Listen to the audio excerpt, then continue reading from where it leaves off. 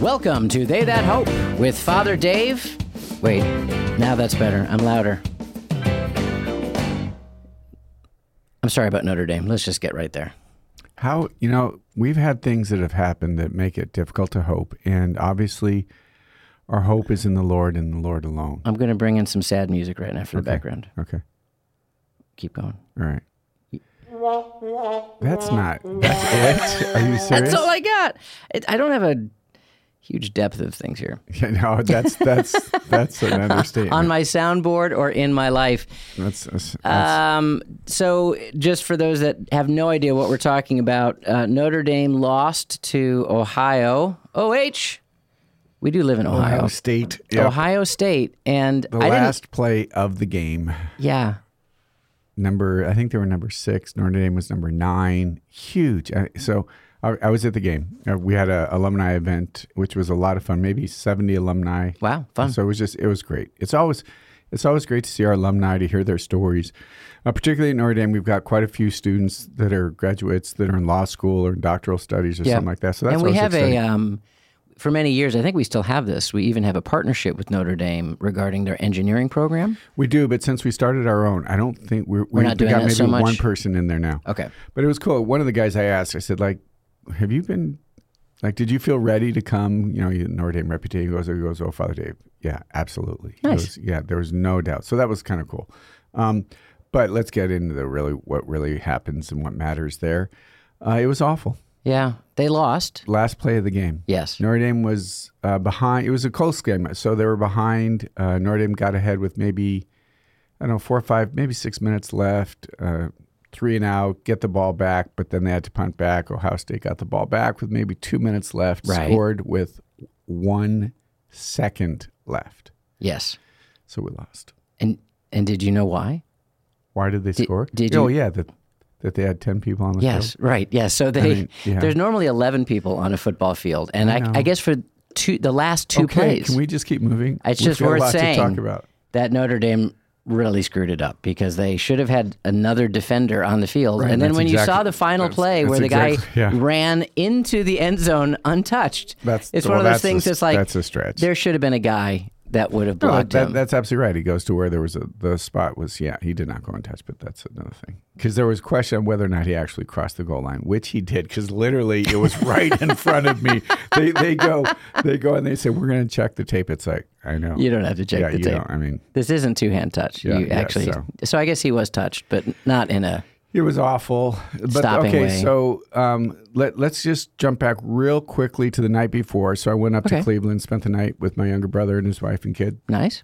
And we went to the Guardians game, baseball game. Okay, which was phenomenal. They played Baltimore. Great game, 9th inning. Is Cal Ripken still playing for the He's not. Orioles? He's not. No, he retired. So the streak is over? Yeah, it is. Okay. It is. He retired maybe 20 years ago. But okay.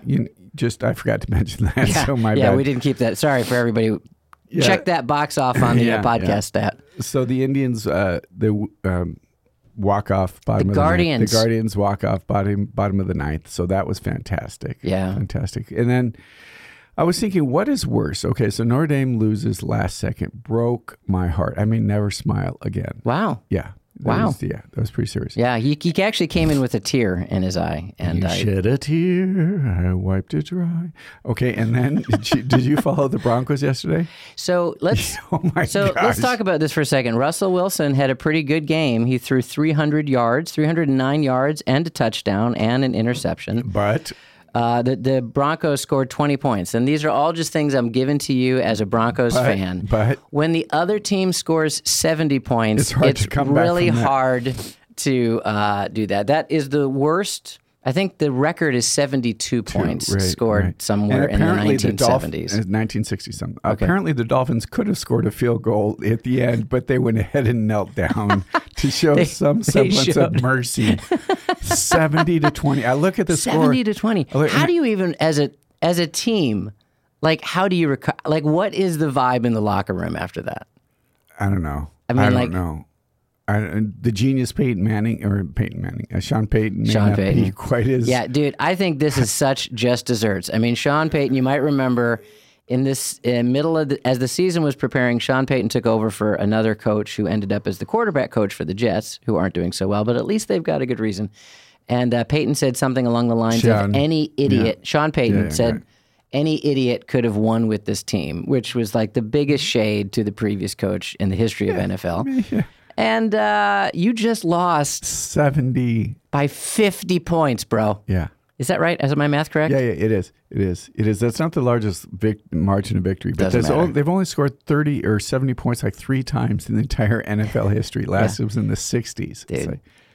It reminds me of some of the early quotes from the Buccaneers. The Buccaneers began their record 0-26. Okay, here's a controversial question. Wait a second, let me just say the quote, though. So Jim McKay, who was the coach, I know what this is. Somebody said, what did you think of the execution of your team today after losing by a huge margin? And he just said, I'm in favor of it. Yeah. I think those are the kinds of lines that Peyton should have been drawing from. It was something else. Okay, so the last time a team scored this over 70 points, it was either A, the Redskins, or the Commanders. What do you call them? The Washington football team. It was the Redskins at the time. It was the Redskins at the time, but can you say that? I read an article and it said the Commanders. It's like, I don't know. Oh, they're even like retrofitting. Yes. That. Yeah. They're talking about renaming the team again. I actually did enjoy the Washington. The official line of They That Hope is we prefer the Washington football team. Okay. Did the Buccos play? Or did They're playing tonight. They play tonight. Okay. The Saints, who of course are their big rivals in the division, lost to Green Bay. Yes, they did. Good game. Good fourth quarter for. Yeah, I feel bad for Derek Carr, who was the quarterback of the Saints. Never like to see anybody go out with an injury. Oh. He's had some shoulder issues, but the Saints were up 17-0. Carr goes out with an injury. Green Bay wins 18-17. Yeah. They come back and do that. We haven't mentioned the Solheim Cup. No, we haven't. Would you like to? I just did. Okay, there we've mentioned it. But nobody knows what it is. It's the LPGA. Yeah. Is it like the Ryder Cup for women? It is. And they tied Europe. Oh. But I guess in the rules is if it's a tie. The vice president breaks it. Exactly. Kamala Harris came in and kept it with Europe. I guess if it's a tie, it goes to whoever won it before, which is a horrible rule. Yeah. And so Europe still has it. Baseball. Do you want to talk baseball? Let's real quick. Okay. Colorado Buffaloes, your prime time. Oh, Coach Prime. Yeah. Yeah, that didn't go so well for him. They got smoked. Like 42. Weren't we waiting for that, though? Oh, yeah, absolutely. Like they're actually not a good team. No. And what he's done is kind of stunning even to win. Nobody thought they were going to win everything. But no, of course not. Who did they play? The Oregon. They played like a seriously and I think team. I think they play USC next weekend. So smoke number 2. Yeah. So prime time is you never know. But hey, it was fun. While it lasted. It was fun while it lasted, and maybe it'll even come back. Yeah, baseball real quick. We're moving towards the playoffs. Yankees are out. Yeah. As out as out can be. Yeah, they are. Yeah, they are. And so are the Red Sox. Let's see. The official, I think, we don't want the Phillies. Okay. And it looks like they'll probably get a wild card. We do not want Atlanta. I know who I want. Who's that, Milwaukee? The Atlanta Braves. Why? Because I like Alicia Boyle. She's my friend. Well, I like Alicia very much, too. And can we talk about Acuna? Acuna Matata. Yeah, go ahead. Do you know about Acuna? Am I saying his name wrong? Am I going to get another email Probably. From somebody being like, bro, you can't even say anybody's name. So Acuna, he's just scored 40 home runs. Mm-hmm. He has stealed 68. He scored 40 home runs. Didn't he? Yeah, that's fine. He hit 40 home runs? Much better. He's stolen 68 bases. All right. He could be the first person to ever do 40-70. Oh, okay, cool. He's the leading choice for the MVP. How am I informing you of this? Well, you seem like you're not into this storyline. I am. I actually research baseball to try to have something to talk to you about. Well, we do. I am into this, although I would not say he's the number one person for the MVP. Well, who would you say is the number one person? Your buddy from the Angels. No, definitely not. We'll see. I don't think so. We'll see. Oshani, my favorite Irish pitcher hitter. Irish Korean pitcher. He is injured. I know he's also. They also closed him down.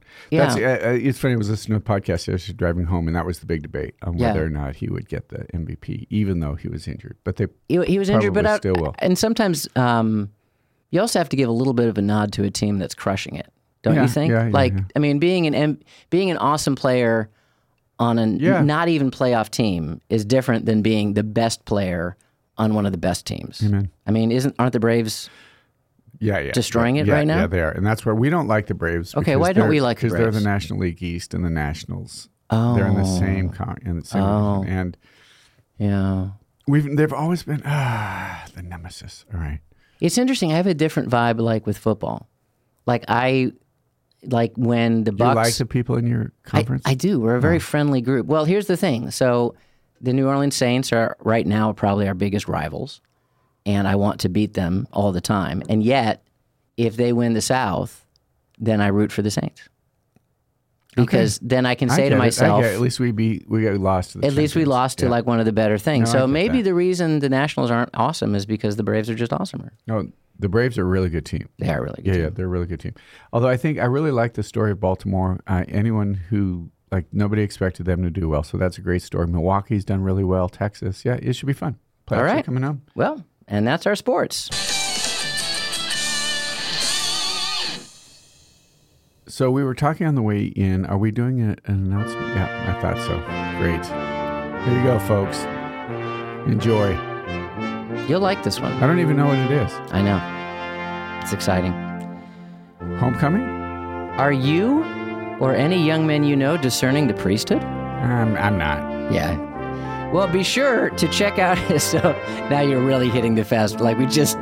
This is such a limited margin of people listening that are like, I don't know if this promo is for me or not. Well, I think you got it right first. The Priestly Discernment Program allows Franciscan University students to discern a religious vocation within a community of other young men. The students live together, pray together, and receive formation that helps them grow in holiness while discerning God's call for their lives. Also, for those of you in the local area, the Priestly Discernment Program is hosting their annual Vocations Fair. Well, that's exciting. On Friday, October 13th. Friday the 13th. Dun, dun, dun. Wait, I got to have something there. There you go. That was nice. Well done. I don't know if that was worth it. It wasn't. At that fair, from Friday, October 13th, from 9 a.m. until 4 p.m. in Finnegan Fieldhouse. At the fair, you can chat with diocesan priests, religious sisters, and vocation directors to learn more about priesthood and religious life. And I assume that also goes to women, even though the beginning of this was directed towards young men. But the event is free and open to the public. If you want to learn more about our Priestly Discernment Program, visit franciscan.edu/PDP. That's franciscan.edu/PDP. Well, we didn't talk about that yet. Yeah, that's okay. For those of you who watch this, we've done our best to not be able to show Bob's legs and his tennis shoes. That's a true statement. Why do you have pink tennis shoes? Well, all right. So here's the thing. I like Asics. Asics that's the brand to go. So for those of you who are runners out there, you understand this. Yeah, yes, we do. Yeah, right. What do you just wear Birkenstocks? Birkenstocks. Yeah. Baseball and Birkenstocks. So when I started running, gosh, I guess it's been about 20 years now that I've been active. I started when I was 30. So, and I did it because I wanted to have something to do with my sister. My sister at the time was running marathons, and I thought this would be a good bonding exercise. Some people can learn how to play a card game, but no. We didn't have a lot in common. I was stretching. I was stretching. So anyways, I ran a marathon with my sister, which was awesome, the Chicago Marathon. And after that, I was like, that was really too long. So then I did half marathons, and now I kind of do shorter runs. But I love to run. I actually really enjoy it. So one of the shoes are a big deal in running, and it's not even like a fashion thing. It's just you find the shoe that works for you, and then you always wear that shoe. Like I was told, as I started to look for shoes, you pick a shoe, your feet conform to it. When they make running shoes, they know exactly this is the exact kind of feel. So don't mess with it. And they never change the shoe, and you never change your shoe. You change color and stuff. Right. Okay. Yeah, there was actually one time Nike, I think it was their Pegasus model. They changed their model one year, and the running community went nuts. As well they should, right? It's all about the feet. So I wear Asics Gel Nimbus, and for whatever reason, they're just hard to find. I've been to a few stores, and I walk in, and I mean, I could order them online because for crying out loud, it's the exact same shoe. But I just was in a running store, and so I was in Florida. When I was in Florida the other week, there was a running store that I really like to go to, and I said, "Do you have any Asics Gel Nimbus? Whatever the latest one is fine. Yeah, here's my size." And he said, "What color?" And I said, "It doesn't matter." Big mistake. Big mistake. So he said, "Okay," and he came out with the shoes. And actually, he's like, "Are you sure it doesn't matter?" And I was with my son, and I was just kind of feeling a little bit of a bravado. I'm like, "No, I'm not even going to look at it." That's fantastic. So I come home and I open up the box, and they are bright pink with blue stripes. My son, my 10-year-old son, loves them because he says, "It's cotton candy shoes." Yeah, that's right. But to be honest, like, you only get a few choices of the look anyway, and it really isn't. It has nothing to do with how does that shoe look. It's just, oh, there's my shoe. Although, the truth be told, rarely would you look at an individual and say, "Oh, those are interesting shoes." True. And with these, you do. They stand out. I actually forgot. I'm going for a run right after this podcast. So when you walked in, drop me off at the car rental place after I drop you off back to the university. Yes, yep. I can't wait for that. Yep. That'll be really, really fun. Yep. But when you walked in the studio and you went, "What's with your shoes?" I had to be like, "What are you talking about?" And it's like, "Oh, right, they're the bright pink shoes." Yeah. I mean, literally, you walk in and it's like, wow. But our lives are different, and so we were talking. Because you don't have shoes like this today. I do not actually, but I love Asics. So when I do have tennis shoes, and I do have tennis shoes, Asics. So can we say Asics is the official brand of the They That Hope podcast? The official sponsor of They That Hope. Nice. Yep. Did they give you a discount because we mentioned that? Not yet. Not yet. But maybe we can design our own gel Nimbus with our faces on it. Oh, that would be a gift. Yes, it would. But so we were talking earlier that our lives are a little bit different. And Slightly. Today is an example. I mean, not an example, but it's just something that I was thinking this morning that people don't know, not that they necessarily care, but so I don't think anybody cares. Yeah. The friar about your shoes or about anything we say. Yeah, I think maybe the whole thing. So today the friars celebrate what's called the Office of the Dead. And 4 times a year, we pray for all those who have passed away, friends, benefactors, friars, family members. 4 times a year, the same date every year? No, not necessarily. Although I think maybe now that I mentioned this, I think we might have talked about it at least once because it almost always falls on my birthday, February 1st. So it's like, happy birthday, let's pray for the dead. So kind of Francis's reminder. But it's really a cool custom. And it's interesting because all Franciscans for a long time did that. And are all Franciscans doing it today? Well, no, I'm trying to figure this out. No, most of the Franciscan communities have not done that, or they've gone and they do it just one time a year. Lame. Yep. Lame. But we continue to, again, it's a really simple thing, is that we pray for the dead, and then when we offer the Mass, we offer it for all of our friends, family members, benefactors of the community who've passed away. Wait a second. I'm actually doing the homily it won't affect at noon today. We use the readings in the Mass today, so it doesn't affect what you preach about at all. What it affects is for whom the Mass is being offered. Okay. So obviously, every priest, every time they celebrate Mass, they offer that Mass for an individual or right. So today it will be for the Office of the Dead. In fact, every time a priest celebrates Mass, they sign a book that says that they did that. So sometimes the book is very vague. It's like for all people in purgatory. Some it could be for your dad. And I remember when your father passed away, I offered Mass for your dad.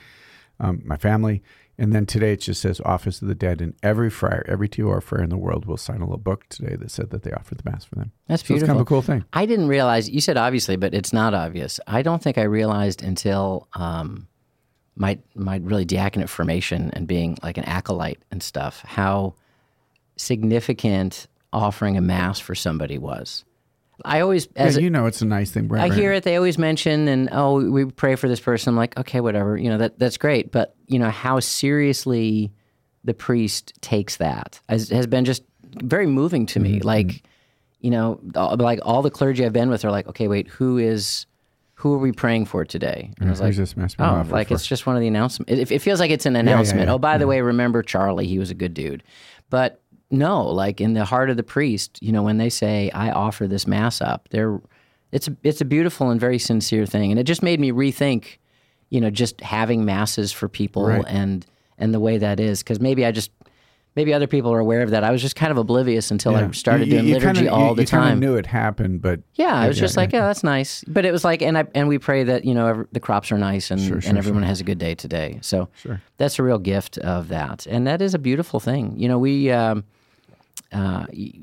phrase, remember your death, is actually the motto of the household I advise, servants of the Savior. And it's... Memento Mori, which is also at Haunted Mansion at Disney World, by the way. Mm-hmm.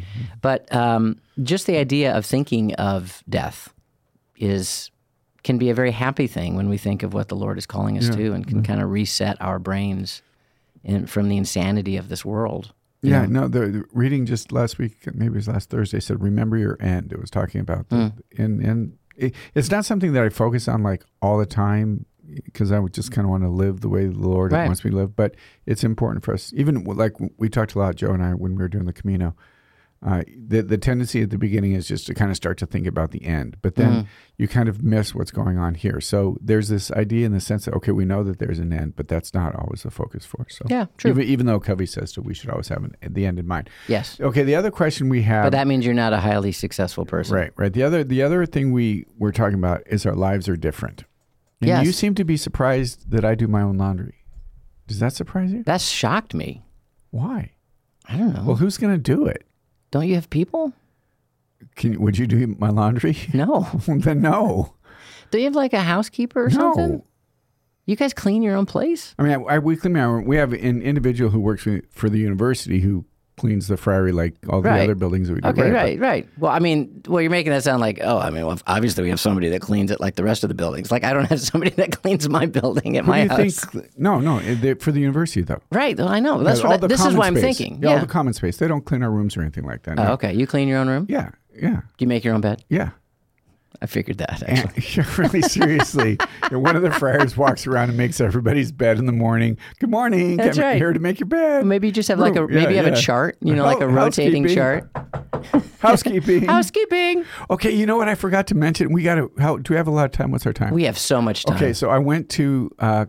on Thursday, this has been an eventful week for me. Nate Bargatze, the comedian. You saw him? He was in Wheeling. Oh. He was so funny. But he tells this story about a wake-up call. Okay. He was with the group of his fellow comedians, and there was one guy who was like in his early 20s, and they were talking about a wake-up call in a hotel. We all know what that is, right? Yeah. This kid had never heard about a wake-up call. Because everybody uses their phone now, right? Yeah, I guess. So he tried it. He goes, well, I'm going to call it. He goes, well, they're not going to know what to do. So he calls down there, and the guy who's at the desk is a 21-year-old dude, and he does it. And he goes, I want a wake-up call. He goes, like, what do you mean a wake-up call? Well, apparently you're supposed to call me in the morning and wake me up. He goes, all right, I'll put it on the desk. So he tells the story so great. He goes, so the next morning, the one thing the person who receives the wake-up call, what do they have to do? Answer the phone. Well, the phone's ringing, and he didn't know what to do. And he just like, so he ignored it. So the person who did the wake-up call is like, well, my sole job is to wake this person up. So literally goes up to his room, knocks on the door, opens up the room, and shakes the bed and says, you need to wake up.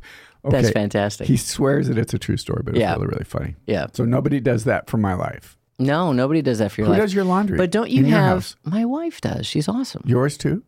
She does everybody's. Do you know how to do your laundry? Yes. I've had to do laundry sometimes. That's right. I've had to do laundry sometimes, but I just don't like to do it. And you lived by yourself for a while before you're married and stuff. Yeah, I did. Yeah, I did. So, wait, don't you have like a chef and stuff? Well, we have a cook who cooks for us 4 days a week. Okay, so all right.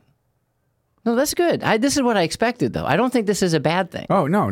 Yeah. It's a friary. It's a group of guys. I imagine I just assumed you'd have somebody that would clean the friary, and that might include your laundry, but I guess not. That's great. That would cook food. Yes. Because you've all got stuff to do. Right. Yeah. Yeah, so the guy who used to, actually I think he used to work for the university. He comes in 4 days a week and cooks for us. And then the other days we'll just kind of cook for ourselves or eat leftovers and that kind of thing. And then, and I clean my own room. And you asked about making... And you do your own laundry. Now, by the way, your laundry is like... It's not too complicated. 2 outfits? Yeah, it's not too good. It's about, and obviously I wear T-shirts under this, so it's not too complicated. Yeah, I was going to say, and anybody accidentally put some bleach in there or something like that? Nope. Yeah. Nope. Somebody asked me if I you don't even have to separate your colors. I don't. I just throw everything together. So I do my own laundry. But somebody asked me if I ever iron my habit. I can't imagine. Yeah, you're right. I can't imagine. Honestly, though I just noticed, is your habit pleated? It is. Are most habits pleated, or is that just... Some habits have less. I mean, the 2 bars habits have several pleats. Some religious communities have less pleats, more pleats. Yeah.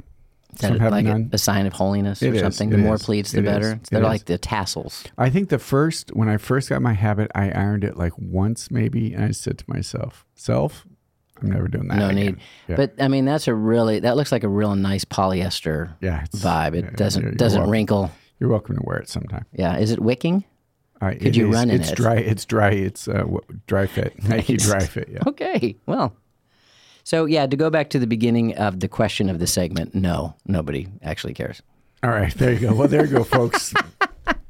What is that? I don't know. I just felt like we needed some way to get out of the segment so we could move to the next part.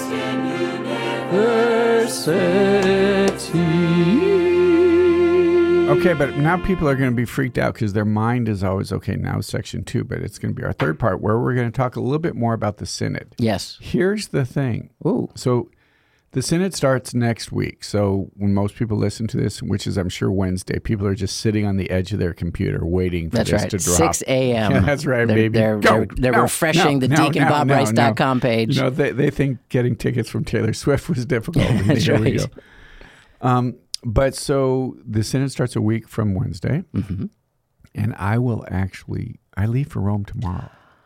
Because? I'm not going to the Synod. Oh, come on. I'm not. What are the chances? That I'll go to anything from the Synod? I know that you have to be coy, but we all know. Do we? You're in the Synod. All right. You told everybody. No, I'm actually going I'm going to go to visit Rome because it's a beautiful eternal city. Seriously? You're just going to Rome for the heck of it? And the Synod just happens to be kicking off? Oh, okay. And the Ryder Cup is next weekend. So So isn't it good that I mentioned the Sondheim Cup? Yeah, it is. It is. Well, when you said that. So we have, it should be fun. There's a group of friends at the university who really, really enjoy golf. And this has been planned for years. I thought it was in Ireland or something. No. Hey, does it move around, the Ryder Cup? It does. Why don't you explain? Maybe we should explain the Ryder Cup for those that might not know what the Ryder Cup is. It's a golf thing. It's a golf thing, and it's one of the few things that's team golf. So it's basically the United States against Europe. Okay. So you've got a team of 12 players on each one. So who are the cool kids? There's the big names. Yeah, Rory McIlroy. I mean, there's Rory. Is Phil Mickelson? Phil is not part of it. Phil is not exactly welcome in the golf world right now. Right. So, I mean, Ricky Fowler, Jordan Spieth, and for Europe, it's going to be Rory McIlroy, John Rahm, all those guys. So it'll be it's actually a really, really fun event. Will there be like an invasion of Saudi golfers? Well, that was the big question. Would any of the Saudi golfers make the team? And one of them did. Okay. Yeah. So Brooks kept it. But years ago, it was in Rome, and I was with some friends of the university, and they said, well, we should do that. So we'll go in. We'll have about 2 days of just touring Rome, which is always great. Always awesome. And then watch some golf over the weekends and then be back. So it's really funny because I leave the day before the Synod starts. So it'd be interesting just to see what kind of vibe and chatter and stuff there is. Are you going to go to, I mean, don't they have like a big opening? And I don't know if that's public or not. I think it's on the 4th though, right? Is there something going on the 4th? Are you going to be in a seat? That's the Feast of St. Francis. I come back on the 1st. I'm literally only there for 5 days. So I'll come back on the 1st. No, so I think if you're back on the 1st, then I believe it starts on the 4th. Yeah. So we're not sure exactly how we're going to record next week because Monday's a travel day. Sunday's just not going to. So we don't know if or how we're going to do that. So this might be our last conversation about the Synod before the Synod happens. Yeah, so can we just jump back? Why don't we just call it right now? We won't have an episode next week. Okay. I mean, or if we do, maybe I'll do something silly. But in terms of us talking, just because you're right, and I'm looking at the schedule, it's just not. Okay. It's just not going to work out. Cool. So we've obviously talked about the and we're going to talk. The last thing about is today's participation. Yeah, we've been going over these 3 elements that the Synod is focusing on: communion, mission.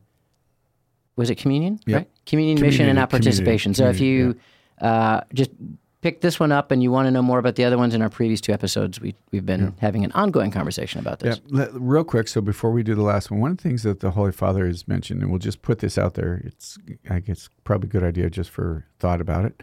And he talked about some risks that go into the synod, and a couple of things very quickly. One is this idea of formalism, that we're not actually going to do anything. We're going to get together. We're going to have all these talks. We're going to have all these papers. We've done all this work, and nothing is actually. It's just kind of these meetings. Yeah. And he's actually said it's kind of silly. It seems like we're having meetings about meetings because the synod is about synodality. But he said that's a danger, is that people will walk into it a little cynical. So that's one of the things we need to pray against. The other is he talked about a type of intellectualism that makes it just. This is just theology. It's just church stuff, and it doesn't actually impact the life of the church, or it doesn't impact the individuals. So he said that it's important that we do that. And then he also challenged those who are going to be participating in the synod to do their best to kind of get out of their ideology. The reality is everybody has opinions, ideologies, right? So everybody does, and sometimes. Yeah, if it's our own, it's strong-held belief. It's the other person, they're idiots, right? So he said that we need to try to do our best to actually work together and listen to each other and see one another and try to be where the people of God is, because at times, as we all know, particularly bishops, cardinals, their connection with just people, most of the people in the church is not always strong. And then the last thing he talked about is complacency. And kind of this defeatist attitude. It's like, what's really going to come about from this? Kind of similar to the formulation that he talked about at the beginning. So in the idea of old wine and new wineskin, what does this look like? What does it look like for the church to actually really wrestle with some of these questions and difficulties that we find ourselves in? So those were some risks that he talked about going into it. And the tangible goal, it seems to be, probably good putting it out there, like what's the problem it's trying to solve? And I think obviously there's a lot of division within the life of the church. And you even alluded to this with, often a feeling of disconnect of the bishops with the people of God, the way the church operates. Bishops within bishops. Bishops within bishops, the bishops with the Vatican, all of these things that there really is kind of a tension point. And I think there are some, you're talking about our own ideology, and probably an American ideology is, well, let's just get like the president in, and the president, it's similar in like our political system that, well, do you like the idea of governors really leading their states, or is it just all going to be the federal government? Right. And in some ways, if you can get the right guy, quote unquote, whoever you think the right guy is in the presidency, then you want to give the president as much power as possible. Right.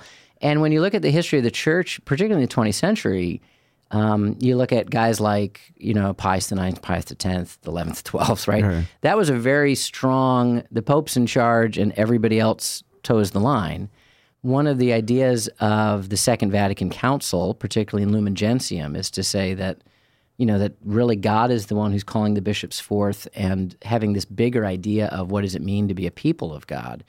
And Paul VI, John Paul II, Benedict, and as well as Francis, now Francis I'd say more than the others, have tried to not make it all about the Pope. Like, I don't know, decentralize. Yeah, decentralize, maybe that's kind of a political phrase of it. But just try to figure out how do people work together better. And so I think the tangible hope might be that coming out of this, there would be some kind of understanding of the way the church can work better to be more collegial with each other and be more connected to the life of the faithful? That's fair. I mean, again, I think to speak about it within the three areas that we've talked about, communion, mission, and participation, which is what we're talking about today. Right. Excuse me. Thank you. Mm-hmm. But I think exactly those would be to look at what you're saying through those three lenses. The thing that Francis has just stressed time and time and time again, and if you pay attention to his pontificate, it's the priest needs to smell like a sheep. It's the marginalized. It's the individual whose voice isn't heard. This is obviously, and it makes sense given that he's Pope from Argentina. That the church is profoundly different there than it was in the Europe, and so he's going to have a different view of this. So that's going to be one of the things for him, is to make sure that people, the voices, the marginalized, are heard. Now the question is, and this is maybe a little bit more than we have time for, but what does it look like to be heard? What does that look like? Somebody said, the whole issue about everybody is welcome. Okay, that's absolutely true. Mm-hmm. What does that mean? Or everybody needs to be seen. Of course they do. Well, what does that mean? Everybody needs to be heard, of course. But so I had a situation one time with dealing with an individual, and they said to me, I just want you, it was real kind of this frustrating. They said, I just want you to hear me. And I said, I hear you. What you actually really want is me to do what you want. So what does it look like to hear people, listen to people, and at times have to say, I hear you.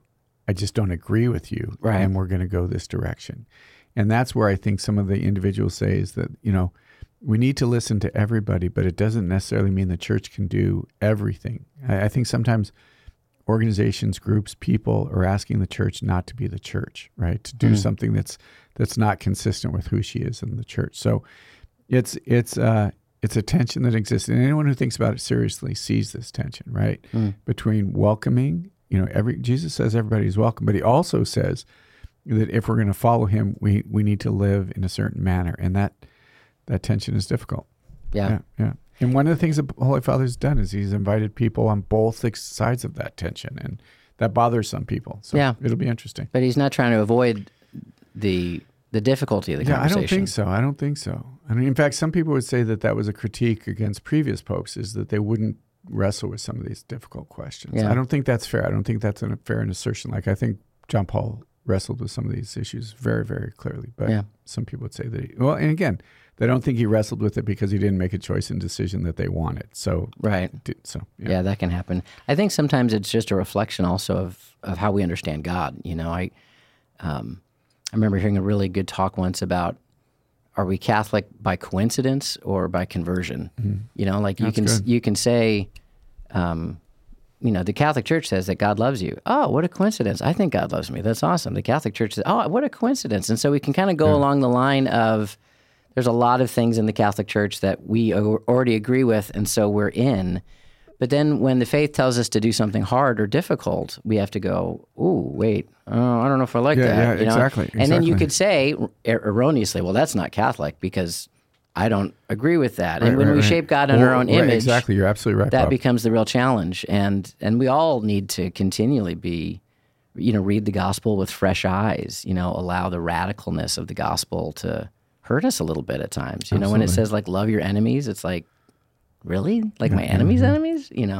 Like not just the Russians, but like the guy at work I don't like. Right, and that's the critique that some people would make is, let's take, issues on sexuality. It's like, why is the church so always focusing on that, but they're not talking about love your enemies or forgive? Yeah. And I would say that the church does speak to that and should speak to both of those, but one does not dismiss the other, right? So it's like, let's not talk about this, let's talk about that. Well, we need to be able to do both and that's really important. And that's really, I think, what the Synod, please Lord, does, is that it'll have these really difficult questions. There'll be good debate, discussion, discernment, and then trust that the Lord will, and we need to look at it with a big picture, right? Yeah. That sometimes we see just the last 5 years or 10 years, and the church is much bigger than that.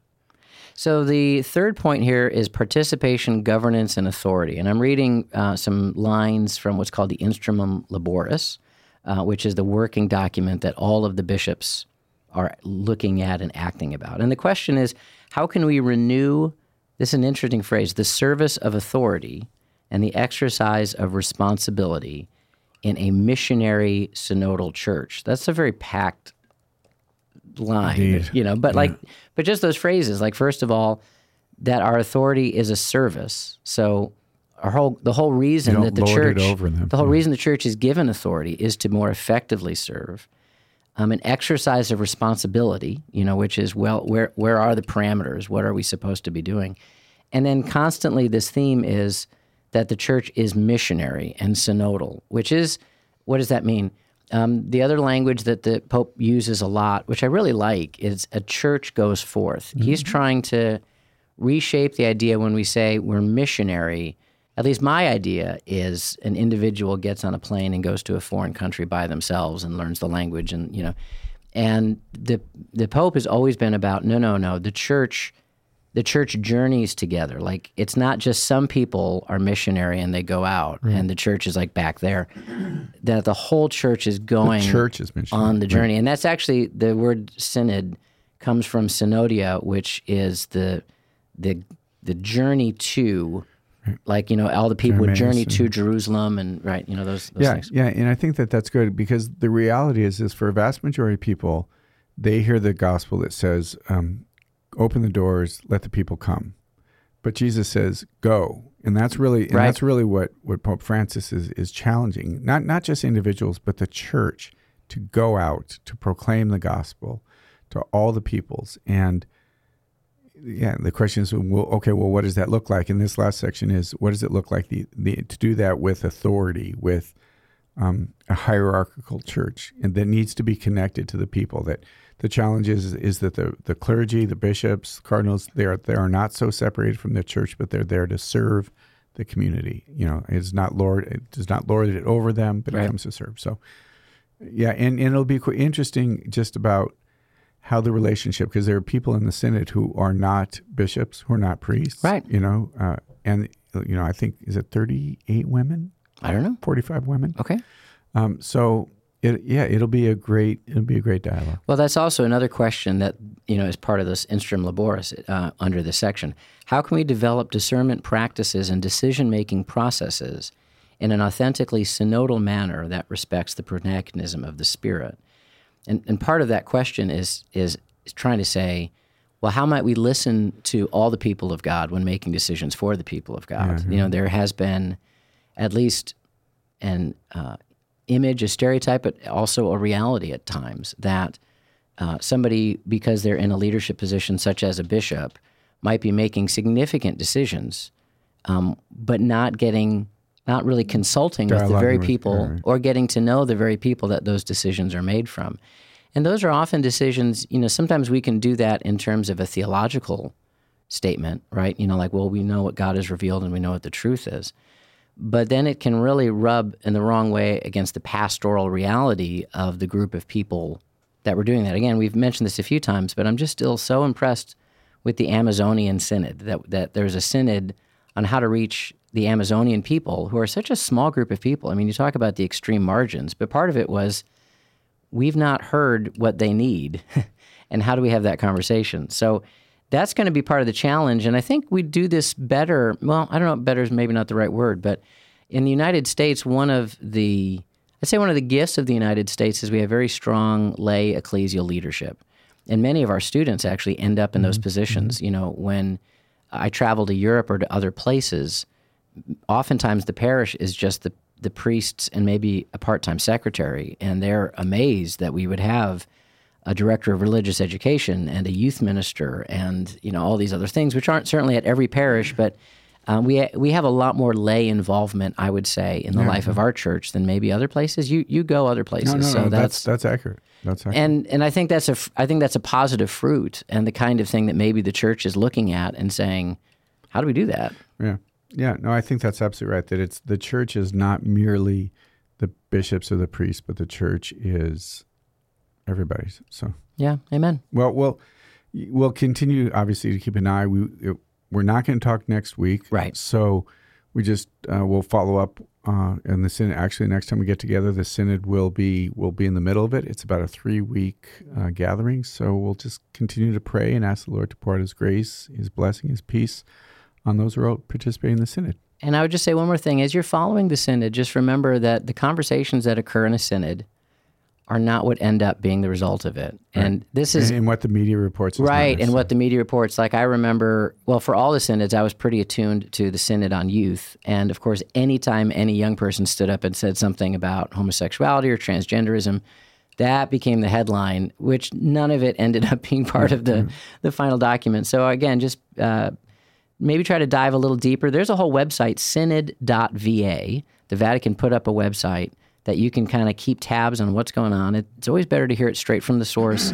And again, just pray for the church in this time as we're entering into a synod that the Holy Spirit would show us a better way to be church with each other. Amen. We just ask the Lord's blessing upon the synod, upon all those who are participating. Lord, you bring your peace and your Holy Spirit. And Father, Son, and Holy Spirit. Amen. Thanks, Bob. Amen. Thank you, Father Dave. And thank you, everybody, for listening and your emails. We're praying for you. If you'd like, you can shoot us an email at hope@franciscan.edu. That's hope@franciscan.edu. God bless. Have fun in Rome. I will. Go Irish. Go Bucks.